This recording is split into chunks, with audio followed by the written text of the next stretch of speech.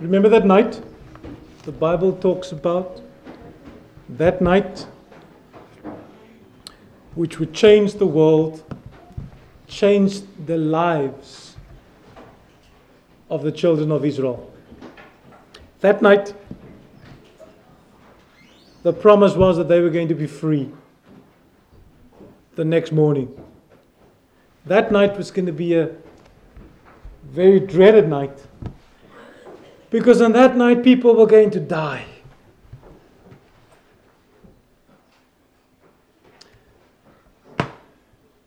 That first Passover for the Israelites, imagine.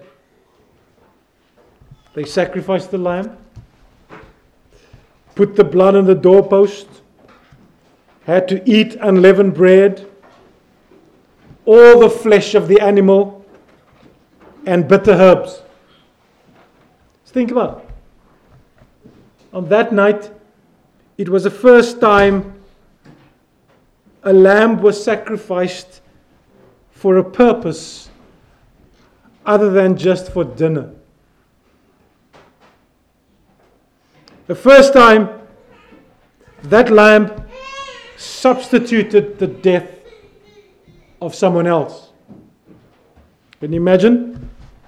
The blood that was used to put on the doorpost was the most valuable commodity in that house ever, because their lives were at stake. Can you imagine? Everybody in that household, every member in that household, perhaps must have made sure that no spot on their doorpost were missed, just in case.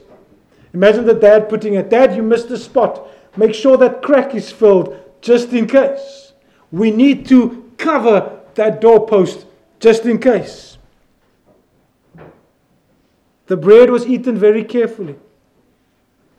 Imagine. Maybe they didn't waste a crumb, just in case that crumb was a valuable piece of crumb. They ate it all. The bread was eaten maybe in fear and angst, wondering what was going to happen. I can just see the next morning how mothers and fathers rushed over to every child to check whether they were breathing or still alive. Can you imagine that? Can you picture yourself? Can you put yourself in that context that night when God says, tomorrow one firstborn will be alive, another firstborn will not be. But the next morning, the reality was that God's people were saved. That God's people were free. That God had rescued, saved, and made provision for them. Exodus 13 says, it was an event they were never to forget. They were never to forget that God saved them. They were never to forget what it meant to them. That lives were saved and an animal's life was lost. That their freedom was made a reality. That their purpose in life were established on that night. And on that night, God's commitment to them was eternalized. And every year, they were to celebrate, commemorate, give thanks, and never forget what happened that night when God's people were saved. Many, no doubt, recommitted their lives to God every year as they consider the enormity of that event, what it meant to them, their forefathers, what it meant to them that on that night something died so that we could be set free. We in the 21st century, can you comprehend the value of that situation? Can you feel it? Are you able to appreciate just what happened and what that moment meant to that Israelite? What life meant on the verge of possible death. What freedom meant after years of enforced slavery. What opportunity meant after lifelong abuse. That day, that night, the purpose in their life were established. Maybe not, maybe you can't comprehend. I can't, because I don't know what it's like to live in slavery.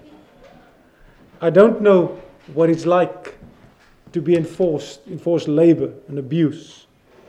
And I can only speak in imaginative terms and in theory. But maybe you know what it's like to have your prayer answered, Alan.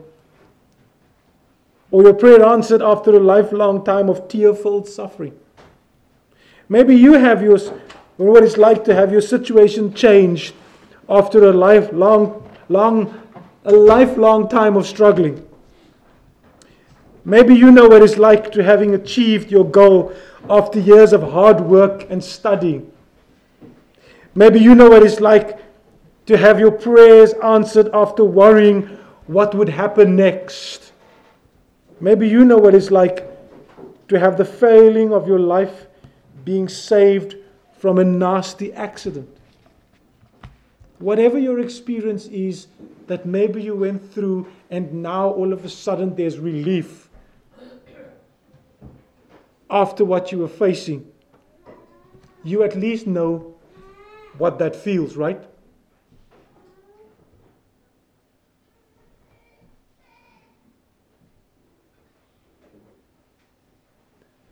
Now quadruple that. Make it 10 times. And place that experience of relief in the context of the reality what God made possible for you through the salvation of Jesus Christ on that cross. If you know what it's like to feel relief after burden, after suffering, or have your prayers answered, or have your goal reached, quadruple that, and place that experience in the context of the reality what God made possible for you through the salvation of Jesus Christ on the cross. Because there were pain suffered on that cross. There was a life lost on that cross. There was resurrection but humiliation. But there were lives saved for eternity. Your life. My life. And God said to those Israelites, please don't ever forget. Please don't ever take salvation for granted.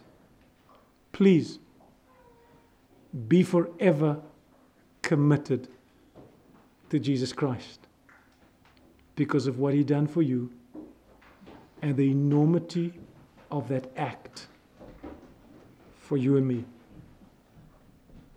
In short, this is what communion means. An opportunity of remembrance. An opportunity of thankfulness, like the Israelites. An opportunity of recommitting your life to Jesus Christ.